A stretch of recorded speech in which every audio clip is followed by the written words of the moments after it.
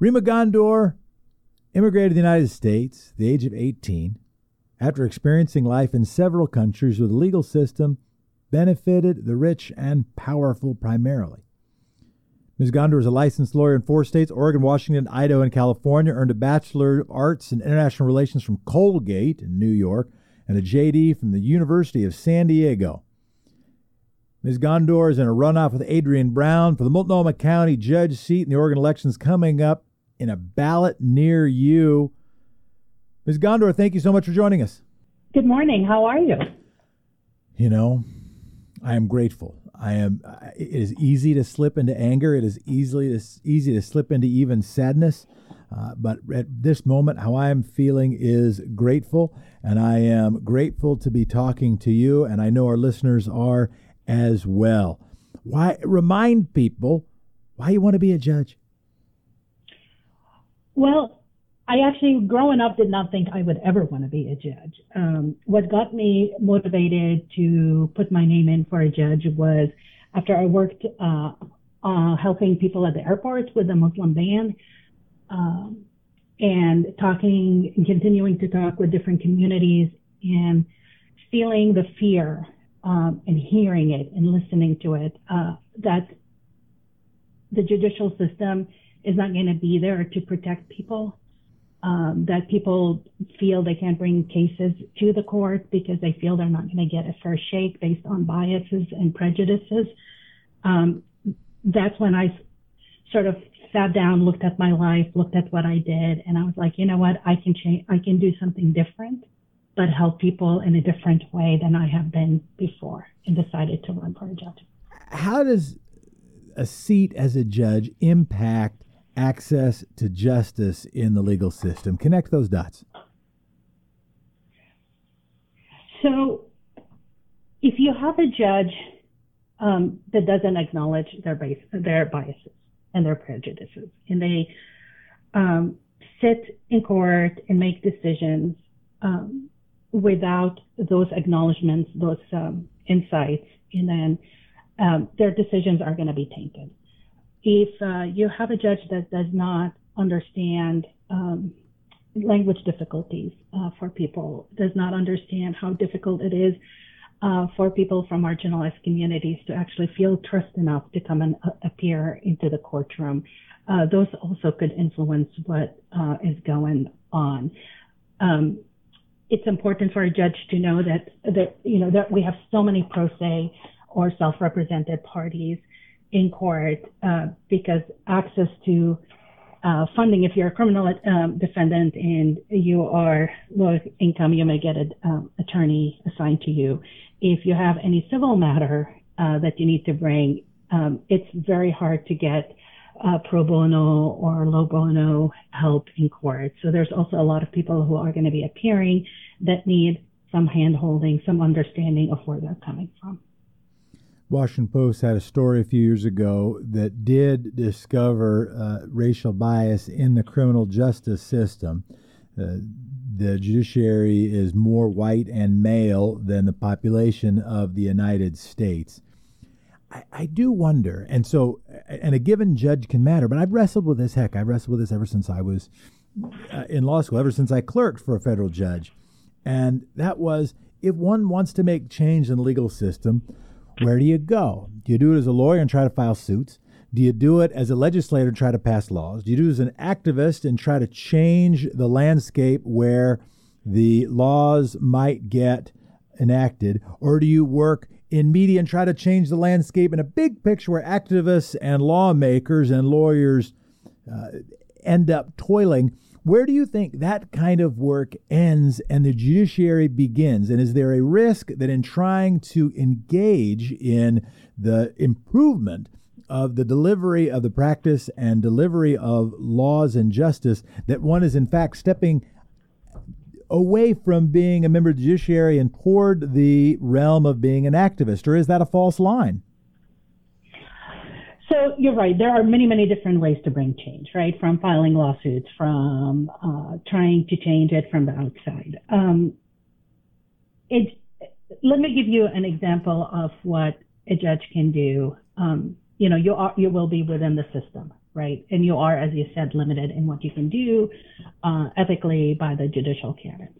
But having a judge that has lived experience, so they can look at issues and procedure. I mean, procedure is a big thing in the court. Procedures, and looking at them and saying, wait a minute, why are we doing this way? This is, it might be neutral on its face, but it's actually not. This is preventing people from being able to come in and participate in our judicial system. And I'm going to throw you an example of a very simple thing. Through the Multnomah Bar Association, I was president. There was an issue with one of our legal members actually not being able to access one of the buildings because she was in a wheelchair, and the sheriffs wanted her to, move her legs and do different things in the search that she can't do. And she was able to get in because she knew the judges and was able to go with presiding. This was not Multnomah County, but it got me motivated to start a committee with Multnomah County Courthouse to explore issues of access. And one of the things I was able to look at, because I do care so deeply about this issue, is there was a voter pamphlet that, not a voter pamphlet, summons, a jury summons that came in for my mother. And I'm looking at it and I'm like, there is nowhere there that talks about how you access the building or how do you ask for help if you need any kind of accommodation. So bringing that up, looking at it, we were able to change what the jury summons looks like without a lot of cost. This is a teeny thing, but it's just one way that a judge or somebody inside the system can sit and look and be like, why are we doing this? Let us fix it. Let us make it more accessible. Let us make it more equitable. And I know there's always a risk, right? But I think that the judge would become more of an activist, but I don't think that's a valid risk when the judge is working to make sure that there is access to the courts, that there is equity in the courts, because you can't have justice without equity. What are the biggest changes you think we need to make to our justice system? I think bail needs to be looked at very closely. I think minimum sentencing needs to be looked at very closely. I think not just in Multnomah County, but in other counties, representation on the court and who is bringing who are the judges making decisions and the different perspectives they can bring to their decision making needs to change. Have you seen the new courthouse? I haven't seen it in its finished process. As I said, I was the president of the Multnomah Bar Association, and I did have the privilege to go in during construction a couple times. It is lovely. It is safe. And also, I actually was able to write a piece on the beam, the corner beam that was put up on the top during the topping ceremony. Were you invited to do that, or it was just you graffitied it? You just, so nobody was looking and you just used your pen?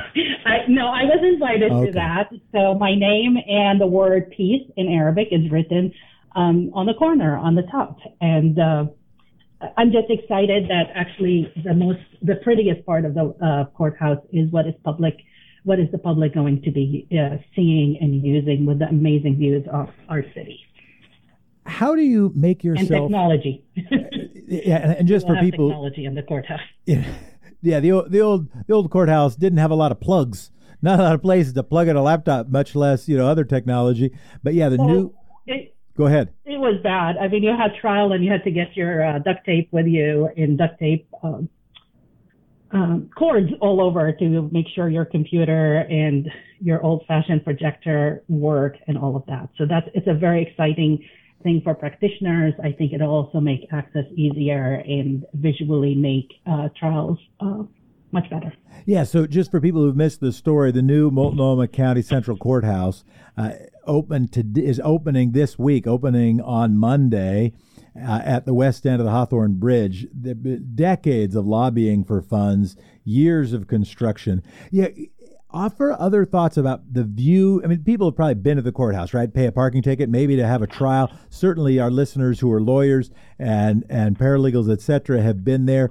But give people a window. I mean, I remember it from from mock trial years ago at Grant High School. But yeah, give people a window, an additional window into the transition from the old courthouse to this new courthouse. So, one of the things that has been going on over the last few years is we've transferred from like paper filing to electronic filing, which makes it much easier, much cleaner for the environment, and also lessens the amount of storage that the courthouse has to use. So, we've been moving towards better technology since then. Now, the old courthouse is gorgeous. It was built gorgeous, but there's been updates, and it's definitely will not survive an earthquake, which is a problem because you have so many people, so many of our community in the courthouse on a day-to-day basis. In the old courthouse, you walk in, you've got, there's a long line you see in downtown outside, waiting to go into the courthouse, through security. And then if you have a question, the only chaos there is the sheriff's office. That's where you get to ask questions of where to go. The difference in new courthouse, it's all sheltered space. To get into the courthouse, there are more security areas. And then through the Multnomah Bar Association and donations from the legal community, there will now be a person at the kiosk that is not a sheriff's deputy that can direct people to where to go, which is a great thing. And another big thing is there is going to be an area with resources, videos, and research ability for the public to be able to use with videos that the Oregon State Bar and the Multnomah Bar Association are preparing. Like if you have a landlord-tenant case and you don't have an attorney, we talked about that earlier, what do you expect? What should you be doing? So those are all ways to make things easier. In the old courthouse, when you had a trial or a hearing and you had your client there, you basically had to find a corner in the hallway and hope it's private enough and whisper in there. The new courthouse has actually areas for people to meet with their attorneys, with their clients, and have some privacy with that. Those are some of the differences that you will see when you walk in to the new courthouse. Rima Gondor is a candidate for judge. These races aren't always contested. Very often people fill out their ballots and, you get to the judge and it's like, well, who am I going to vote for? The person who's listed or one of these fill in the blanks? Then make up some name and vote or not vote at all in that portion of the ballot. This is a contested race. One thing you talked about, access to justice, occurs to me that one of the challenges with access to justice is it can take a long time to get your case heard. It can take a long time to get your case tried, and that doesn't even count how much you got to pay a lawyer. What do you think are the most innovative things happening or that need to happen in order for people to be able to get disputes adjudicated more quickly without sacrificing real justice, but make sure it costs a little bit less so actually more decisions can be made by judges and juries? Yeah, some of the things that people are looking at. I mean, Multnomah County and other counties have tried a 6-person jury. They call it the expedited trial, so that you can get your case done quicker with less people, and there's timelines on that. I don't think that's been taken advantage of as much as people want. I think increasing mediation services, free mediation services, and ability of judges to, hopefully more judges one day, ability to do that might help get the case resolved. And the other thing is, we talked about the right to counsel in criminal cases. I think it might be, getting more funding to organizations like Legal Aid and increasing the threshold of when you qualify for those services will help more people get attorneys. And yes, the length of time it takes to try or get your case through is not great. And unfortunately, it's only going to get worse while we deal with COVID and catching up from the time, I don't think have in Multnomah County had a civil trial. Not a lot of trials are happening right now, right? Not a lot. The trials that are happening some bench trials are happening. Those are trials that you don't have to have juries in. So social distancing is easier. It's just the judge and the parties and the witnesses. And there are criminal cases that constitutionally have to go to trial, and some of them have gone. Those have gone if they were not, if the defendant didn't agree to postpone. But civil trials in Multnomah County, I don't believe any jury trials has gone out. So there's going to be a backlog. As a practitioner, I see it. It makes cases harder to settle. It makes cases, more expensive as you're waiting because, your client who's injured or your client who has a business dispute can't get a resolution. Right now, we are in the midst of a reawakening around racial justice, also in the midst of a heated debate about the role of law enforcement and community safety. How do you think through that? And this brings up issues of Measure 11. It brings up issues of the district attorney deciding what to charge. It brings up issues of federalization of local officers, brings up so many issues. And you, of course, read the newspaper, watch TV, might even have a social media handle. How do you either allow that information to filter into your brain, or how do you block it out? How do you try to be aware of your own bias or even shape that bias? Okay. So I do think it is important not to block information out. This is a judge's community. This is their constituents. This is who they serve. So it is important to know what is going on in your city, in your county, what people are going through, and listening to them. It is important to be out in the community and listen, to know what is going on, because you're going to have to make a decision at some point that might affect these communities. And if you don't know how your decision is going to affect people, what it means if you put a father, if you do bail for a low-level crime that is too high for a person to meet, and they're, a father who has a job and is on the brink of potentially losing their housing, I don't think you are serving justice. It's important to listen to all sides. It's important to listen to everybody from the community. So I don't want to filter. If somebody wants to tell me something, I want to hear it, right? And I take it in, and that's just part of who, the lived experience. Our city is going through in our county, some really difficult times. And, a little bit of my background is I grew up under authoritarian state, yeah.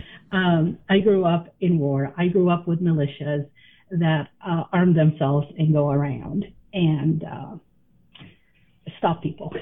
I grew up in civil war, in both countries where really justice is just a word, right? So those are all the lived experiences I will be bringing with me, and I can't put them aside. One thing I've learned through a lot of training and listening to people is we all have prejudices. I don't care who it is. I can tell you within the Arab community, we also have prejudice. You just have to realize that and acknowledge it, and when you make a decision, you go, am I doing this because X, Y, and Z, or this fear I have, or am I making it based on the facts and the evidence in front of me? And that's how you deal with it. How do you handle conflicts of interest on the bench? Are those things that come up, you anticipate coming up frequently, or is that a pretty rare occurrence? I think when a judge is newer, there's going to be more conflict of interest, right? There's going to be cases they've been working on that maybe come up, so obviously they have to recuse themselves. Attorneys always have the ability to file a motion to recuse a judge because they believe they can't be fair and impartial. And usually the judge themselves, if there's a case, they know somebody in the case or something like that, they will make sure, they will recuse themselves. But so there are methods and ways to do it. And the further the judge is from practicing law and being a judge, the less at least case conflicts will come up. As you think about why people should vote for you, in addition to your lived experience, which I don't want to diminish, in addition to your law degree, which we mentioned, why should people vote for you? Well, several things. I'm the only candidate in this race who has practiced in state court and practiced in Multnomah County. I'm the only candidate in this race who has worked for, different entities, different people, all sides of the law, not just for the government. I'm the only candidate in this race who is a business owner and have owned my own business for the last 8 years, and that's important because, part of being a judge and being in the court it's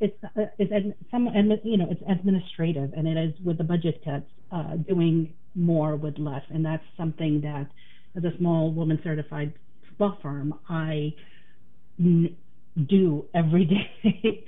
And the other one is I've been working and volunteering with different communities in Multnomah County for years, not when I decided that I think I should be a judge, but from as soon as I moved, as soon as I moved to Oregon with my kid and my husband, have been doing volunteering, whether legal or community-based, started the Arab American Cultural Center, have been president of the Queen's Bench, which is the women lawyers organization, the Multnomah Bar organization, and part of that work was to bring in different perspectives, different ideas, and share who we are as a community, and get judges and other attorneys to listen to topics that are normally not discussed. Well, I want to say thank you so much for spending the time with us. Any question I should have asked you that I didn't? No, I think you did a good job. Thank you. I appreciate the note of praise. Where can people find out more, Rima Gondor? Monday morning, you got to have praise to start your week. Where can people find out more about your candidacy for Multnomah County Judge? Of course. Rima, www.rimaforjudge.com, or my social handle on social media is Rima4Judge. You can find more information about me, my background, my experience, and what I've done in my legal career. I got to throw in one more. If we can squeeze in a minute, it'd be great. What do you see as alternatives to incarceration for people experiencing homelessness? There is right now so much. Police and fire have to deal with so many challenges that don't relate to a gun or a fire hose. How do you think that through as a judge? So, there are a lot of crimes and people who get convicted of crimes that are the result of them being homeless. I mean, that's sort of the crime. It's like you. And I apologize. I'm only giving you about 40. I've only given you about 40 seconds. They're about to cut us off. So yeah, do your best. So, we need more funding. We need more community-based, culturally appropriate shelters, but not just shelters, housing in the future. Because again, so many people get caught in the legal system because of their houseless status. And we need to stop that pipeline. I appreciate it so much. 40 seconds. It was great. It was great. As I think about it, also this week we are reporting the opening of the new shelter at the former Wapato jail site, and then this discussion of trying to pivot resources from traditional incarceration to human service. What an interesting example. Rima Gondor, thank you so much for spending that time with us this morning. Thank you so much, and you have a great morning. Likewise.